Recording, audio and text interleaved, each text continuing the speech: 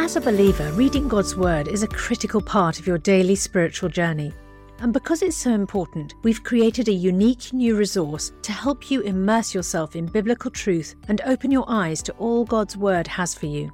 It's a free PDF download called The Word 1-to-1 that takes you on a guided journey through John chapter 1. With biblical text and short commentary, each page provides insights that will strengthen your faith in an easy-to-read guided format.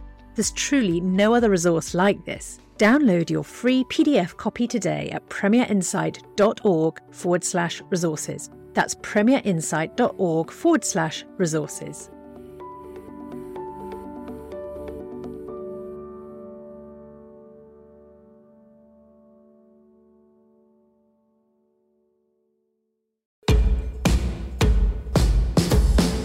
Understand, defend, and share your faith with confidence.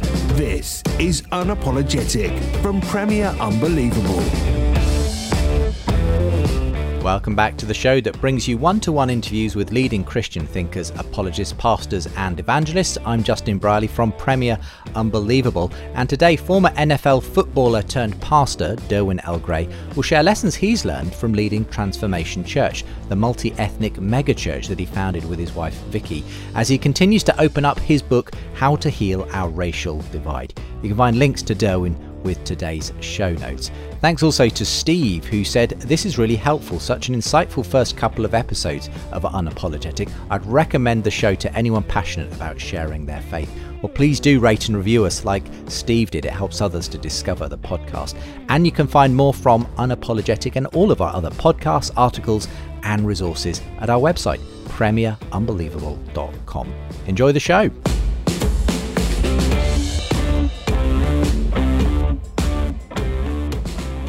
Welcome back to the show. I'm joined at the moment on Unapologetic by Derwin L Gray, former NFL football player, who, along with his wife Vicky, founded Transformation Church. It's in South Carolina. It's a multicultural, multi-generational, mission-shaped church, and his recent book, How to Heal Our Racial Divide, is all about what the Bible says and the first Christians knew about racial reconciliation. So welcome back to the show, Derwin. Let's start with the book, because really the first half of the book deals kind of really with just the story of Israel, Abraham, and then how that culminates in Jesus. And not many people will think of that as particularly having a lot to say to the issue of racism per se, but actually you say no, it's got a lot to say to that, although we might want to use a different term than race when we're referring to the kind of reconciliation going on. So talk us through that whole part of the book. Yeah. So first of all, my doctoral work is in first century Second Temple Jewish context. I studied under Dr. Scott McKnight. N.T. Wright has influenced a lot of my thinking as well. And so what I wanted to do is I wanted to write an accessible book that's written well with incredible stories, but with the greatest story ever told. The image that I get is often that I see Jesus looking at us, trying to do all these things to heal the racial divide. And I see him extending his nail-pierced hand towards us saying, I am the answer. That's why I came. I came to reconcile all men and women unto my Father and unto each other, because my Father is a covenant keeper. He's a promise maker. And Jesus, when Jesus comes, his sinless life, his atoning, substitutionary, sacrificial death, his resurrection, and his exaltation as Lord and the sending of the Spirit is so that Abraham can have this multi-ethnic family that God promised him. Galatians 3:8 says this, and this is the Apostle Paul. The book to Galatia was his first letter. He's dealing with Jews and Gentiles being the new people of God. The Jews were saying, no, in order for you Gonim, in order for you Gentiles to be a part of the family of God, you have to take upon the ethnic Jewish boundary markers such as circumcision, kosher, festival, Torah. And Paul is like, no. Now that Christ has come, we no longer need the law as our guardian, that we're now clothed in Christ. And so Galatians 3:8 says this, the gospel was preached beforehand to Abraham, and this, all the nations would be blessed.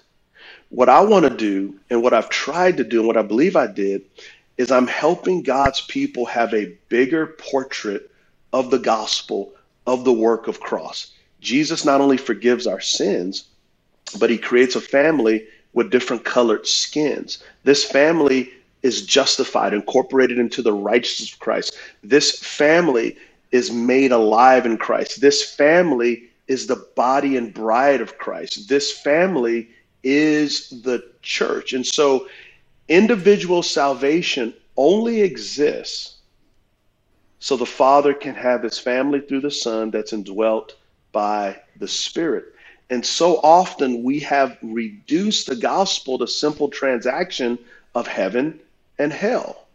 And the reality is we are fit for new heaven and new earth, new creation.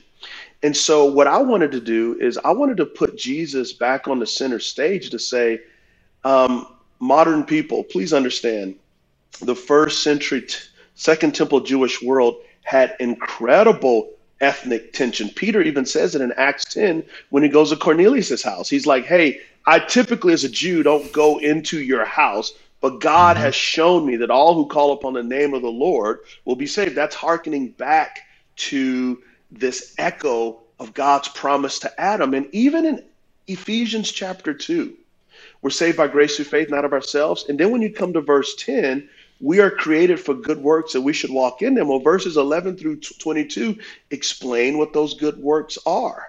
The good work is actually we become this family that God promised Abraham. So if I could pause here, the gospel not only gives you individual blessing, but then it gives you a big old family. Why? Because God is a promise keeper. He made a covenant with Abraham. Jesus came to say, Dad, I have fulfilled this work. All those who trust me will be brought into this family of every nation, tribe, and tongue.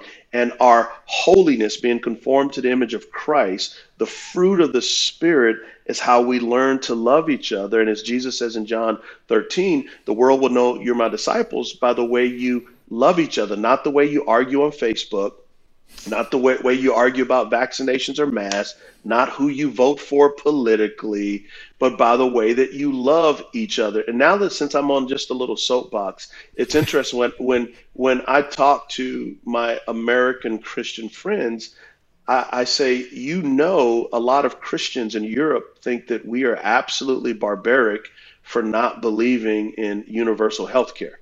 Like, my friends in Norway, when I talk to them, say things like, I just can't believe American Christians would not want universal health care. I can't believe American Christians would not want gun control. So what we've done is we've taken secondary issues and we've made them idols. And behind every idol is a demonic spirit, according to the Apostle Paul. So what I wanted to do, and what I believe I did, is I wanted to show people how big and how beautiful and how great Jesus is. In Ephesians 2:16, that through his death on the cross, he united Jew and everybody else, Gentile. The question is, are we willing to learn it? And are we willing to obey it? The solution is here. We just have to enter into it. And you make a distinction as well in the book between the term ethnicity and race. What's the distinction you draw between those? Because one thing you say, and I've heard others say, is, well, strictly speaking, there's only one race, the human race, but there are obviously different ethnicities. So talk us through that a little. Yeah, so biblically, we know Acts 17:26, from one man came everybody, right? So we know scientifically, genetically, right? There's only one race, the human race. The human race is comprised of different ethnicities, and ethnicity deals with language and culture and customs and journeying together over time. So within the human race, there's an array of beautiful ethnicities that bear the image of God. Biblically, in Jesus's day, for the Jewish people, they would have saw the Jews and the Gonim, the Gentiles, the ethnos, the nations. Okay. Sadly, there was a Jewish prayer, and in some of my Jewish prayer books, it's still there. There's a Jewish prayer that says, thank you, Yahweh, that I am not a Gentile, a slave, or a woman. Also, with Greek philosophy, there would have been thoughts and prayers to the pantheon of Greek gods that say, thank you that I'm not a barbarian. That's anyone that wasn't Greek, a woman, or a slave. So in between those ethnocentric racist views, the Apostle Paul comes along and says, all those who have been baptized in Christ are clothed with Christ. Therefore, there's neither Jew nor Greek, free nor slave, male nor female, for we're all one in Christ, and all those who belong to Christ are sons of Abraham. So ethnic distinction in the gospel is not erased, it's actually embraced. There's no ethnic supremacy. Slave or free deals with economics. It's not antebellum American slavery. The CEO and the garbage man get treated the same. Men and women are co-heirs in Christ. And so the gospel teaches us a new way to be human, because if we're all clothed in Christ, for me to look down upon you is to look down upon myself. You're listening to Unapologetic from Premier Unbelievable.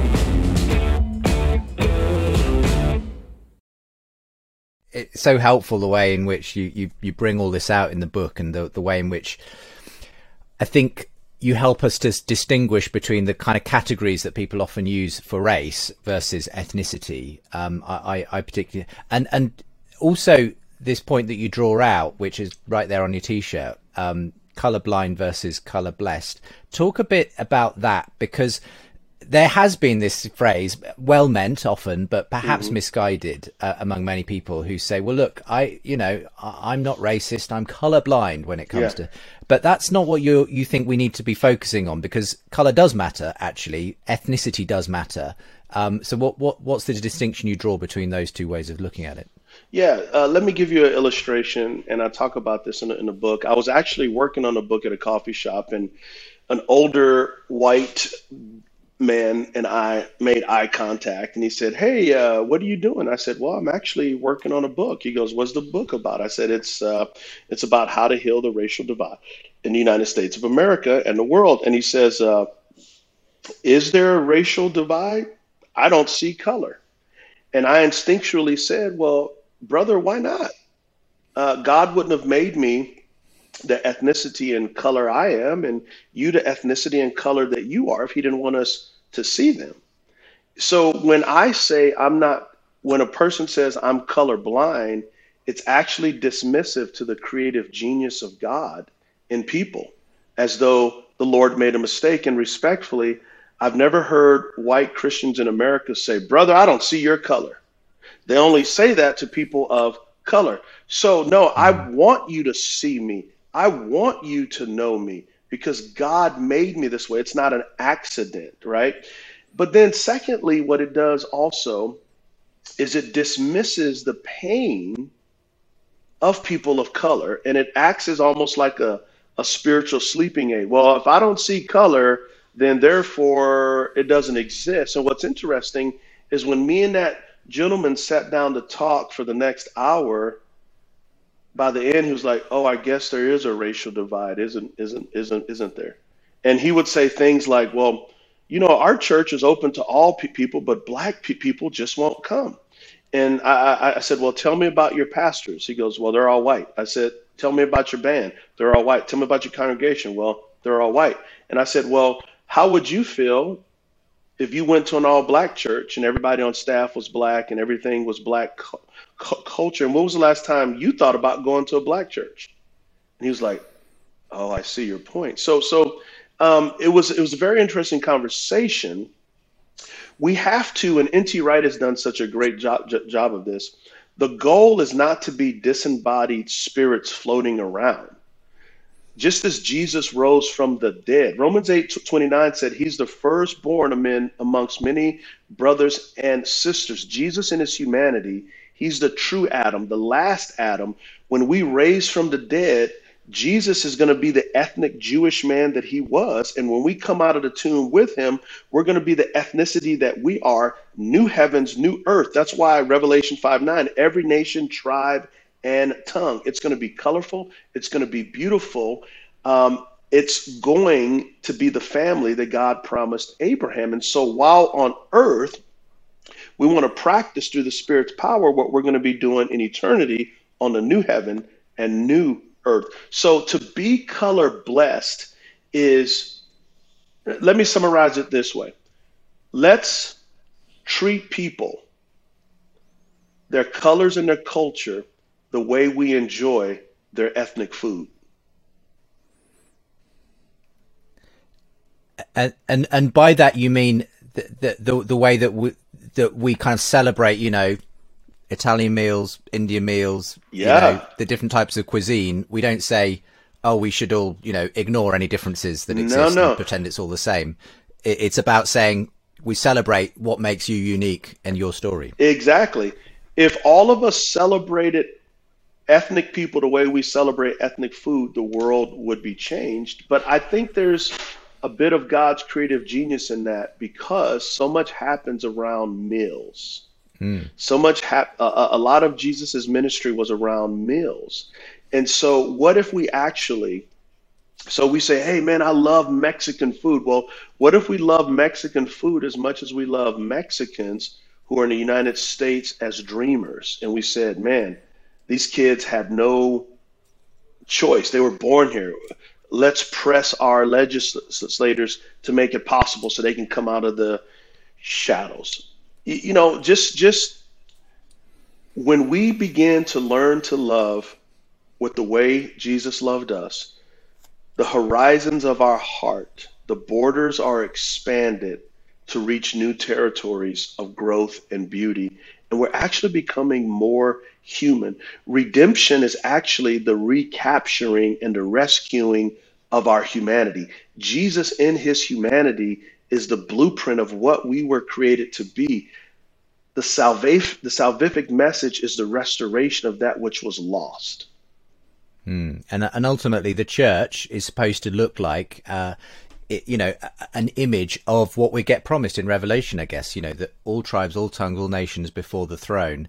I don't think it's saying they're all separated into their individual tribes and nations. It's like a great mass, isn't it? It is an interracial, intercultural, inter-ethnic. It is a celebration. It is a beautiful mosaic of grace, or as Ephesians 2:10 or 2:7 says, that we're like God's trophies of grace.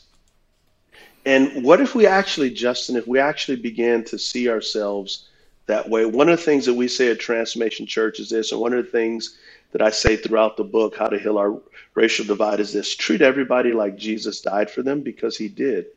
If Jesus valued a person enough to die for them, should we not do likewise? We're going to leave it there for today's episode, but we're going to come back and talk about some of the hot button topics and phrases that have been circulating in culture recently on the next edition. CRT, critical race theory, Black Lives Matter as a movement, as a phrase, white privilege, these kinds of terms, and how we should approach them biblically and as Christians, and with a view to racial reconciliation and the example of the church that we've been talking about in today's episode. But thanks for being with me on today's episode, Derwin. Thank you. Thank you for being with us today. The links to Derwin's website and the book are with today's show. Next time, we'll continue the conversation asking, how should Christians think about CRT, Black Lives Matter and white privilege, all polarizing terms in Christian circles today. You can get more from the show and support us too at our website, premierunbelievable.com. Blessings on you for now, and see you next time. You've been listening to Unapologetic. For more shows, resources and our newsletter, visit premierunbelievable.com.